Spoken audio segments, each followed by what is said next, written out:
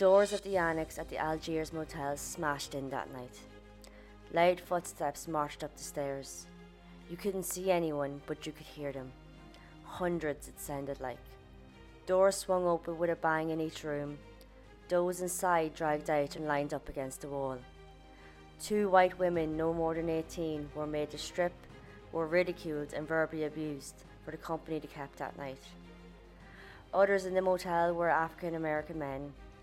A knife from an officer thrown on the ground in front of these men, dared by the officers to use to defend themselves. They just needed one to attempt for the knife, and they would have witnesses for their self-defense claim. Not one touched that knife. This is the good, the bad, and the pure evil. The story today is one of sadness that happened in the summer of 1967, when 3 young African American men were killed by 3 policemen for no reason apart from racial hate. The 3 policemen tried to cover the tracks, but soon it all would unravel. However, none of those involved would ever be convicted. The lives of Carl Cooper, Aubrey Pollard, and Fred Temple were taken at the hands of those meant to protect them on July 26, 1967. The Algiers Motel Incident happened in Detroit during the night and early morning of July 25, 26, 1967. During this time, race riots were going on across America and would be often called the long hot summer of 1967. Detroit was no exception to these riots, and it had its own called the Detroit Rebellion and the 12th Street Riot. The 12th Street Riot was one of the roughest, bloodiest incidents connected to the long hot summer of 1967. The riots involved violent fights that erupted between African American residents and Detroit police. The Detroit riots began early on July 23, 1967.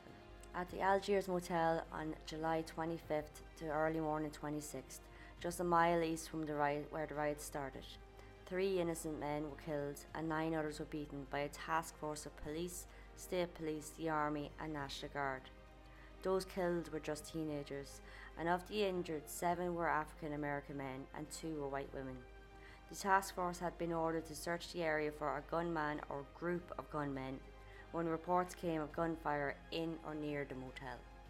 Of the 3 deaths that night, 1 was never explained, as the body was found not where he was killed. The other 2 were justifiable homicides or self-defense, which is easy to say when you don't have a person to question it. So charges were brought forward of felonious assault, conspiracy, murder and conspiracy to commit civil rights abuse. These were charged against 3 officers, and a private security guard was also charged with assault and conspiracy. All of these men would be found not guilty. So like I said, the Detroit 12th Street riot broke out early on the morning of July 23, 1967. When the riots were ongoing, the Detroit police were nearly all white, half of which would be considered racist, but yet were policing African American neighbourhoods. The spark of the riot that night came when police raided an African American owned business called the Blind Pig, which was a speakeasy or an illegal bar. The Blind Pig was hosting a party celebrating the safe return of 2 Vietnam War soldiers. When police entered, they expected a small crowd but came across at least 85 people. They proceeded to herd those inside out into awaiting police vans. The commotion gathered attention outside and a mob started to form. Tensions were high and anger on both sides was at boiling point. Just one act would explode the situation. And this act came when the owner's son jumped up on a roof of a car and threw a bottle towards the police. And all hell erupted. The mob had had enough. Violence was powerful, businesses were looted, torched, smashed as the mob went from district to district in Detroit.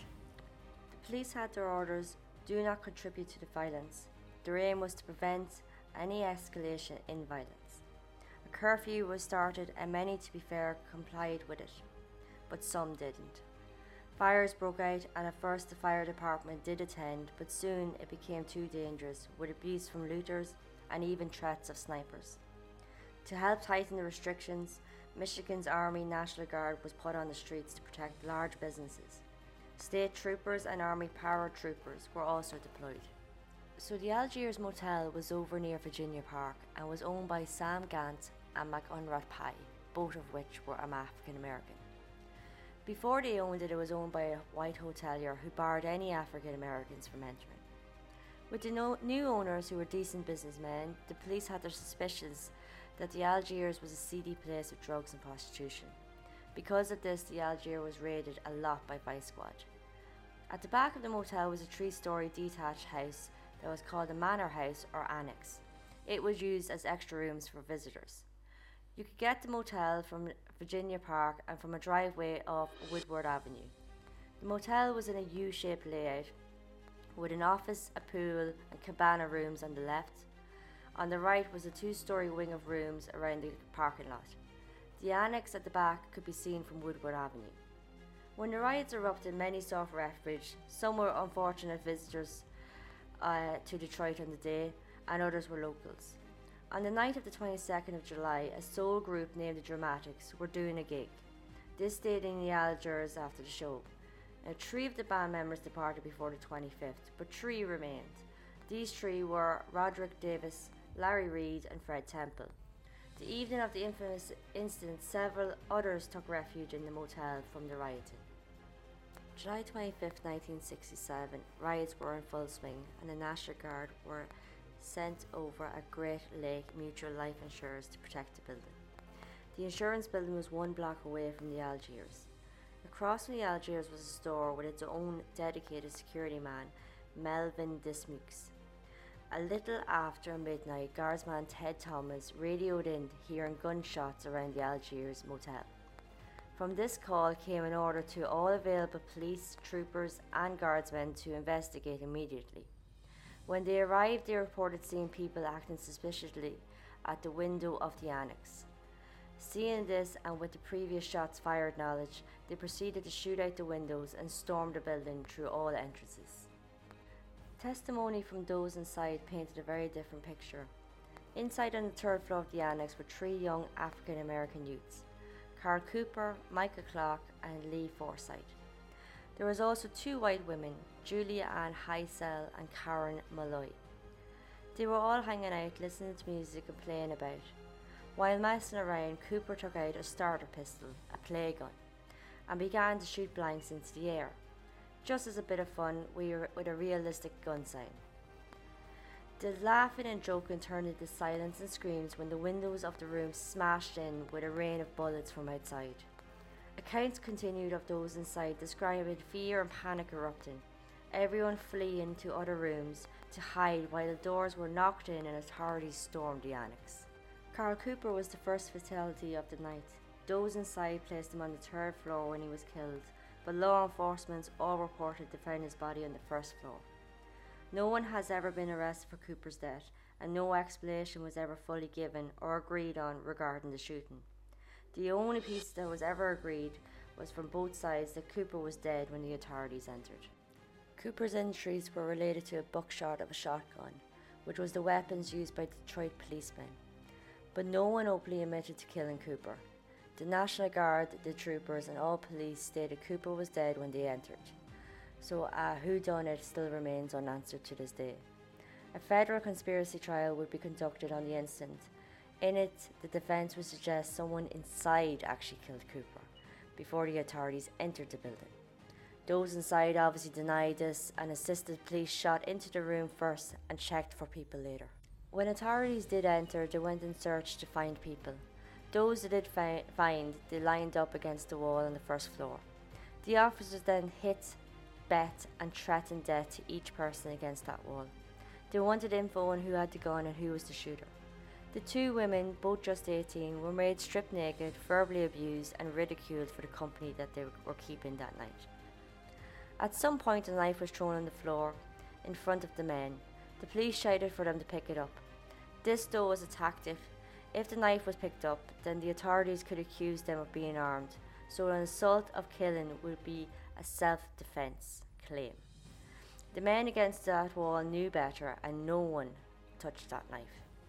So when the knife tactic didn't work, the men were taken one by one into a room by the police. While in these rooms, these young men were often threatened by guns, were told not to move and stay quiet. If they didn't do what they were told, the officer would return to kill them. Returning into the hall, the officer would pass comment that the person inside this room was no more. Reports are conflicting as to what happened next. Allegedly, an officer took one of the men into a room and fired a shot into the wall, making it sound like the man was shot dead. This was another scare tactic for information. This officer came out of the room and asked guardsman Ted Thomas if he wanted to kill one of them. Ted Thomas took a man into the room and fired into the ceiling. Aubrey Pollard was the next to be taken into a room by Officer Ronald August. It was here that he killed Pollard, later claiming that it was self-defense. The odd thing was that a cartridge of a .300 Savage was found next to Pollard's body, a weapon not issued to police officers. When Pollard was found dead, he was also badly beaten around his head. Witnesses would say Pollard was beaten in the head with a rifle in the hall, so bad in fact, and so hard that the rifle had broke. The mental torture eventually broke the remaining victims, and they admitted to Cooper having the starter pistol, messing around and shooting blanks into the air. Just as this admission was given, gunshots rang outside, so the officers swiftly left. 2 officers remained and escorted the victims out of the annex. The officers instructed them to run home and don't come back. If they did come back, they would be killed. Fred Temple, the member of the dramatics band, was the 3rd and final person to be killed that night. But the death was strange, as many of the victims who fled said Temple was still alive as they were fleeing. Temple would be found dead in a room in the annex. He was shot dead by Officer Robert Pally. Once again, the officer claimed he killed in self-defense during a struggle with Temple over Pally's gun. Right, so protocol of officers was to report police deaths or any deaths to the Detroit Police Homicide Bureau. But guess what? They never did so. I guess killing 3 innocent men and terrorising several others slipped their minds. So these poor lost souls were left alone in the cold, dark motel until the next day, July 26th. On that day, Charles Hendricks, who was providing security for the Algiers, found the bodies and immediately called in the deaths to the Wayne County morgue. The morgue thankfully did follow procedure and called the Detroit Police Homicide Bureau.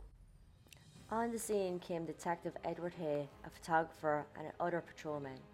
It was around 3 a.m, but they began to examine the scene and remove the dead bodies. They found a knife near a victim, shells and cartridges, but no guns. Guardsmen noticed flashes from the windows of the photographer and the policemen on the building's roof. The guardsmen shouted, demanding to identify themselves. This didn't sit well with those examining the scenes. They felt unsafe and decided for now to abandon the investigation, returning later. The press got wind of the story. Now, it wasn't the actual story, it was a story of gunfire exchange with snipers. Some ran it while others fact-checked it. You know, part of the job. One of the fact-checkers was the Detroit Free Press. They interviewed witnesses, all whom stated that they were unarmed and the dead were not snipers as claimed. The incident and killings came to the attention of Congressman John Conyers. He was also connected to the National Association for the Advancement of Coloured People, or the NAACP. Conyers held a conference with the witnesses regarding the conduct of the military and police. You can guess how that went. With such cries, the US Department of Justice launched an investigation. Witnesses gave interviews to Assistant District Attorney Robert Murphy. He then passed the interviews to the Detroit prosecutors on July 29th. The Free Press continued their research and even got a pathologist, Dr. Surley, to examine the deceased. He found that all 3 were killed inside the annex building. All 3 were shot not once but twice from behind at close range. They also were murdered in defensive positions. Just 5 days after the incident, the Detroit News ran a story of one of the survivors named Robert Lee Green. He suggested it was the National Guardsman who murdered the men that night in the Algiers. The first charges to be brought was against the security guard Melvin Dismukes, who was an African American and was guarding the store across from the motel before the incident. The charges against him was felonious assault on James Sorter and Michael Clark on the first floor hallway in the annex. He got out on bail for $1,500. The trial began in May 1968 with an all-white jury to decide his fate. Within 15 minutes of deliberation, Melvin was found not guilty. So officers David Senek, Ronald August and Robert Pally all confessed contributing to the killings of Pollard and Temple, so they were charged with murder. They were arrested and spent just one night in jail, released on a bail of $5,000. At first, August stuck to the "they were dead when we got their" story. His second statement, he admitted to shooting Pollard, but insisting it was done in self-defense. When pre-trial examinations were being conducted, Ted Thomas, remember him?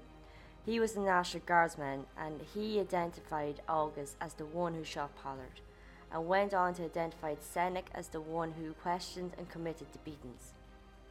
The Algiers wasn't the only crime Senek was connected to that night. It's believed that Senek killed 2 other men on the same night during the riots before he got to the Algiers. Senek would claim he never seen August or Pally fire the weapons, but this was contradicted by his survivor Michael Clark. He testified that August and Pally took him into a room and they threatened him at gunpoint. Judge Demasky oversaw the pre-trial and ruled to indict August for Pollard's murder, but dropped the charges against Pally. Now, Reverend Dan Aldridge had a feeling that the trial wouldn't favour the victims, so he organised a coalition of Detroit African American leaders, and they conducted their own tribunal. In the tribunal, they listened to the interviews, reviewed the evidence, and convicted August, Pally, Dismucus, and Thomas of murder with a sentence of death. Obviously, this was a mock trial. However, it did give just a small, tiny feeling of justice to them. The mock jury even had some famous African Americans such as Rosa Parks and writer John Killings. During the tribunal, they could come and watch, and one such man entered and watched silently. He never revealed himself or spoke to anyone, but this man was Dismucus, the security guard charged with felonious assault but found not guilty. Charges and arrests weren't over yet. August and Pally and Senek were arrested for conspiracy under Michigan law on August 23rd. This trial began September 27 in Recorder's Court with Judge Skimansky and lasted 3 days. Charges were all dismissed in December. With the dismissal of Pally in pre-trial, it was appealed by prosecutor Callahan. Judge Skimansky ordered the pre-trial judge, Demasky, to take more testimony. Pally's attorney and Mr. Lippitt appealed to the Michigan Court of Appeals, but they declined to hear it. Not to give up, Lippitt went higher, appealing to the Supreme Court, who kicked it back to Wayne County Court of Appeals in 1970. They decided in 1971 to send it back to the Recorder's Court, but once again more testimonies. And full circle. Did you enjoy the merry-go-round? But finally, in the spring of 1972, the appeal was heard in the Detroit Recorder's Court, but in the August, the murder charges were dismissed. The reason was all down to the technicality. Confessions were given, including Pally's, were all done without informing them of their rights. Although they were thought as suspects, they were never treated as such, and were never given the choice to remain silent. There was, though, a reason for this. It wasn't that it was just forgotten. Detective Scalator was convinced if their rights were read that they would have clammed up and got no confessions. Scalator knew it would be inadmissible but wanted a record of guilt. Although it could never be used, in his mind there would be always a record of acknowledgement of it. Ronald August's murder trial was held back in the summer of 1969 in Mason, Michigan. It wasn't held in Detroit due to the publicity around the incident. Remember Pally's attorney Lippitt? Well, he would be August's attorney also. Lippitt's aim was to blame the victim, Pollard. He called him antisocial and even suggested he was a potential killer. Regarding the murder, he reportedly stated it was justifiable homicide. The prosecutor, Avery Weiswasser, his aim was to prove the murder was intentional and premeditated. So going down the justifiable homicide track, August admitted to killing Pollard but insisted it was in self-defense, as Pollard grabbed for his shotgun.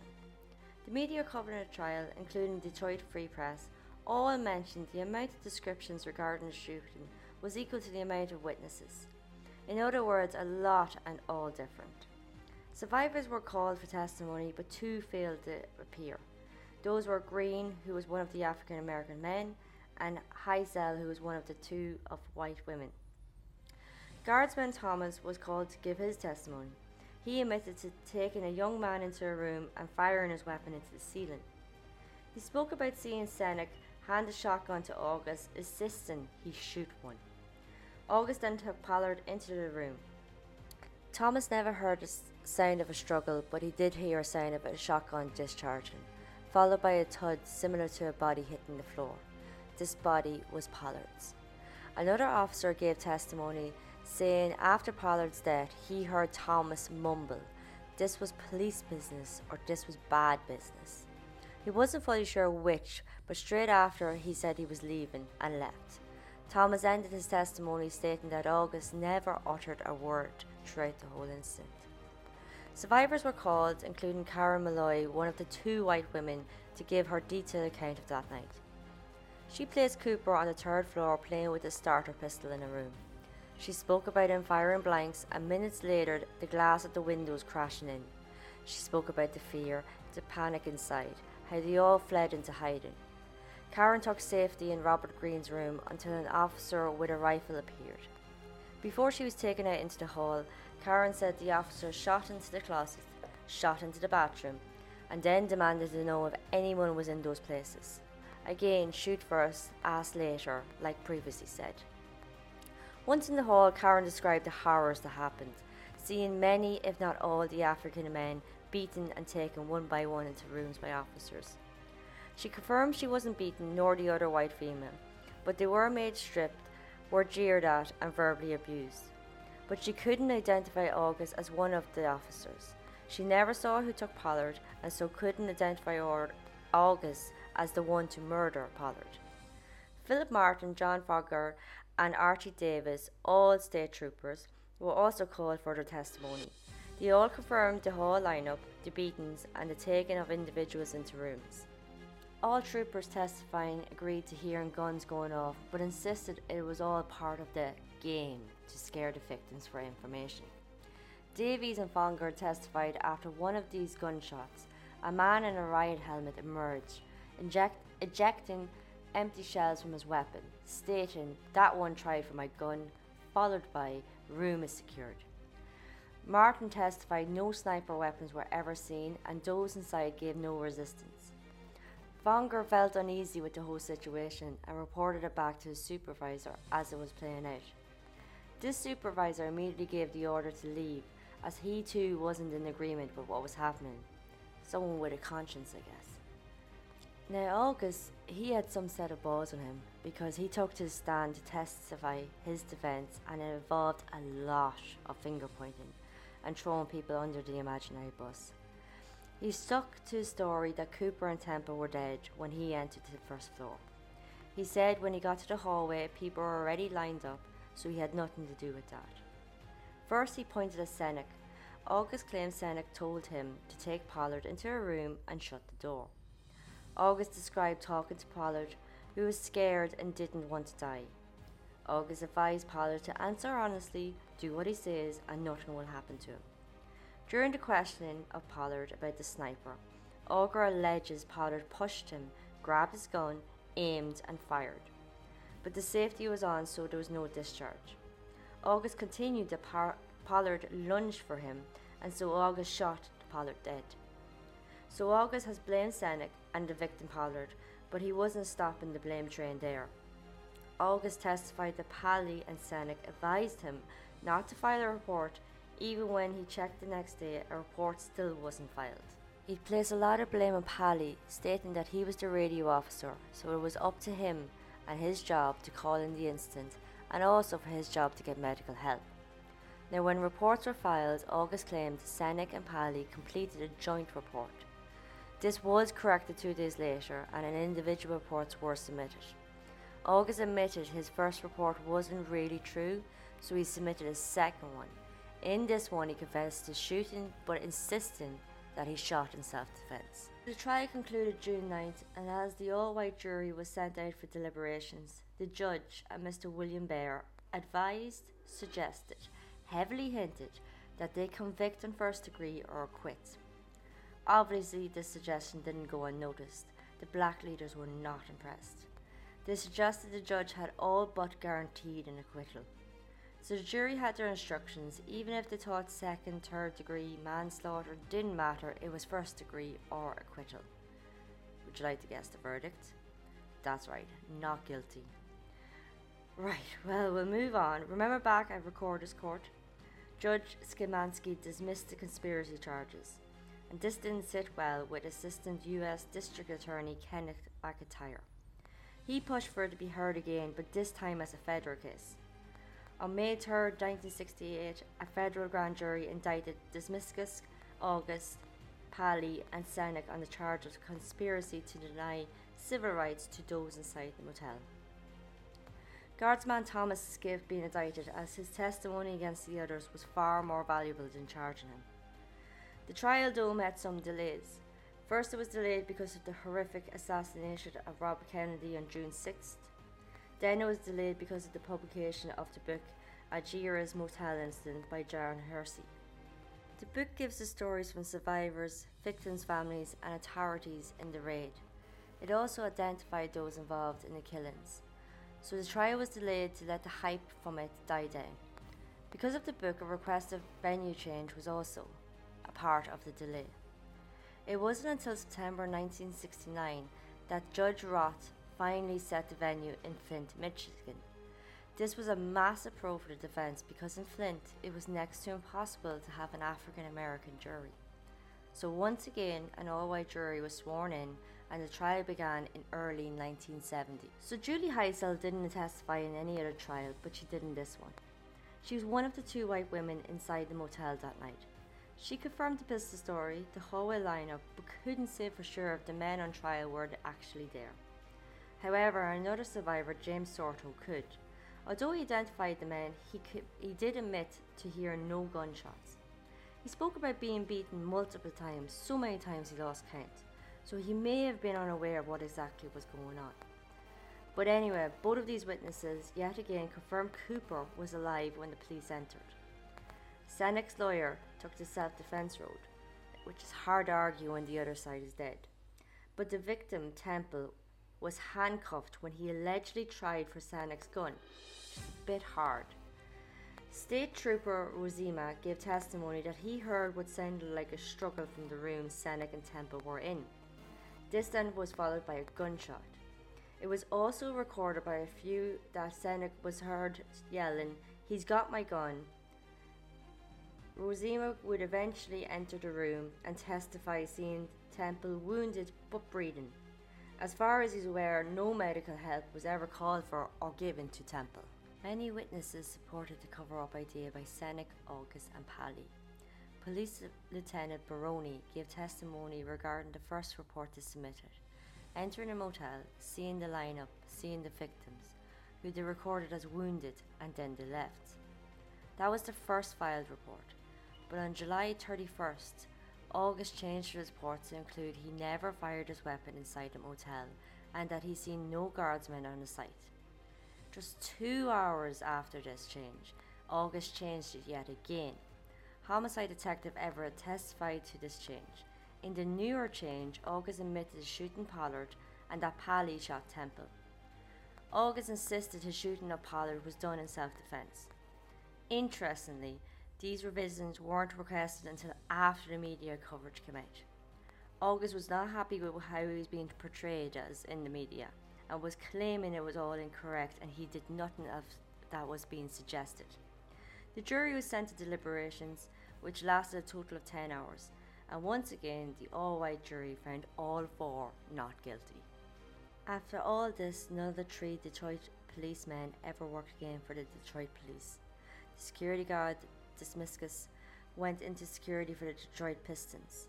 His life would be one of fear and recluse as he would receive death threats from the Black Panthers.